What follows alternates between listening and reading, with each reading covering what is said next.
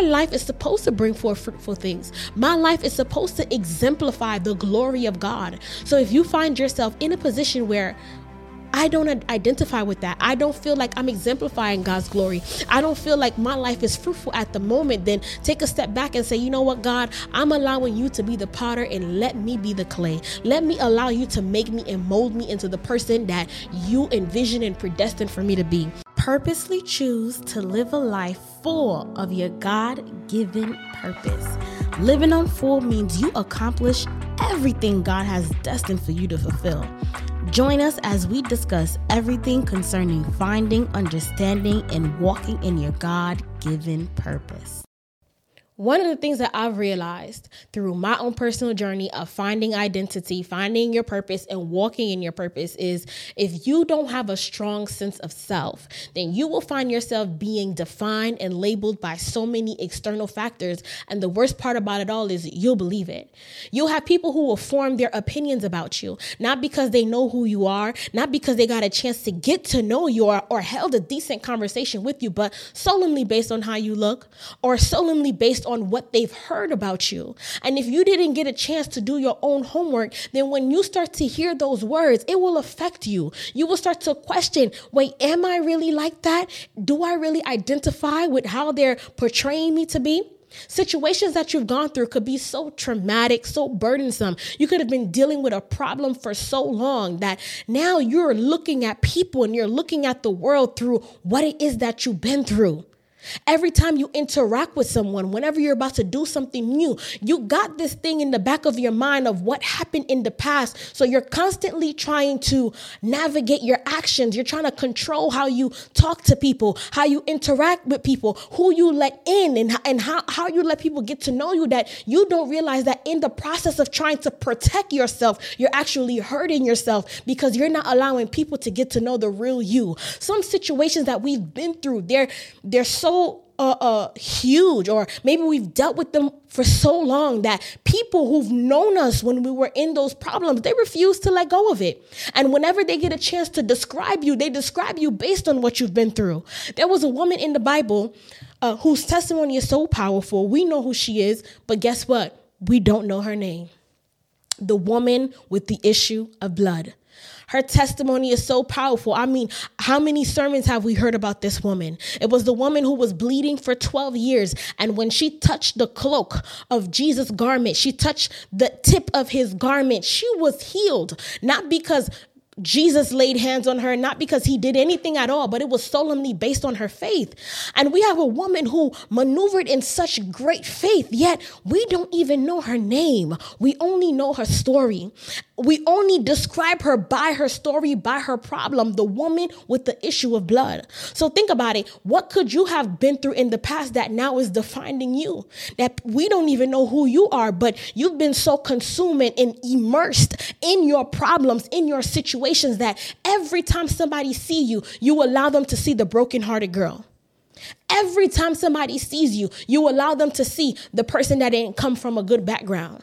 Every time somebody sees you, you allow them to see the broken version of you, or whatever it is that you've been through. You allow them to see that person instead of seeing the real you. Our roles, sometimes we can get so swamped up in our roles, and we're so consumed with trying to be a mom, maybe trying to be a father, trying to be a husband, trying to be a wife, trying to be a daughter, a son, a leader, whatever it is. You get so swamped up in that, and you're trying to help everybody, trying to be everything for everyone else, that you can't even be what you need to be for yourself. I'm going to say that again because, y'all, I dropped the bar. You're trying to be everything for everyone else that you can't even be what you need to be for yourself. So it becomes extremely imperative that we understand who we are, who God formed and created us to be. It becomes imperative to take that time and take a step back and be like, you know what? Who am I? Yeah, let me think about it. Let me think about who God formed me to be. And some of us, we already did that work. We already did all the soul searching, right? All the digging to understand who we are. But we've been through so many messed up and jacked up stuff that we lost ourselves in the process. So today, if you identify with any of those things, today is the moment for you to sit down and say, I'm going to reconnect with me, and I'm going to reconnect with the person that God destined me to be, not by my external factors, not by the labels that have been tried to be placed upon me, but by the word of God, by what God said about me. And I have this acronym that I love. I read it in an article, which is called The Vital Signs of Self-Knowledge. And V from vitals, V is values. What are your values? What are the things that are important to you? Listen, your values are so important because when you have your values delineated, there are things that you won't tolerate from people, and they will also serve as the borders to help you tame yourself, so you won't step out of line from the things that you wouldn't want to do. What are your interests? What are the things that you like to do? Not because somebody else like to do it, but you like to do it. T, what is your temperament like? Like, are you an outgoing person? Are you an extrovert? Are you an introvert? A, what are the times of the day that you're the most productive? Like, when do you like to get things done? Do it at that time. L, what is your life mission? What is something that you've been through, that you've experienced, that stuck with you, and now you want to make a change? You want to pay it forward. That's your life mission. And my favorite one is the spiritual side about it. Go pray. Just go connect with God. Seek his face and allow him to pour into you all the truths and all the things that he said about you and that he has programmed about your life before you were even born. One of my favorite scriptures is Jeremiah 33:3. Call unto me, and I will tell you great and unsearchable things that you do not know. God literally tells us in his scripture that if we call unto him, he will tell us great and unsearchable things that we do not know.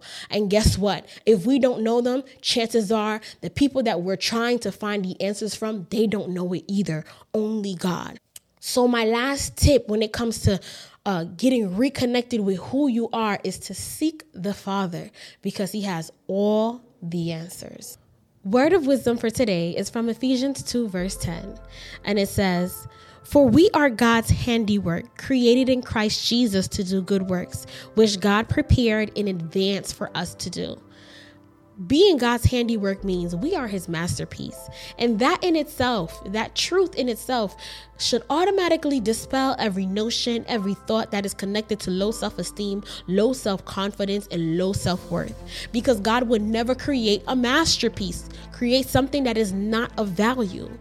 And not only are we a masterpiece, but we have been created to do good work, which means that my life is supposed to bring forth fruitful things. My life is supposed to exemplify the glory of God. So if you find yourself in a position where I don't identify with that, I don't feel like I'm exemplifying God's glory, I don't feel like my life is fruitful at the moment, then take a step back and say, you know what, God, I'm allowing you to be the potter and let me be the clay. Let me allow you to make me and mold me into the person that you envision and predestined for me to be.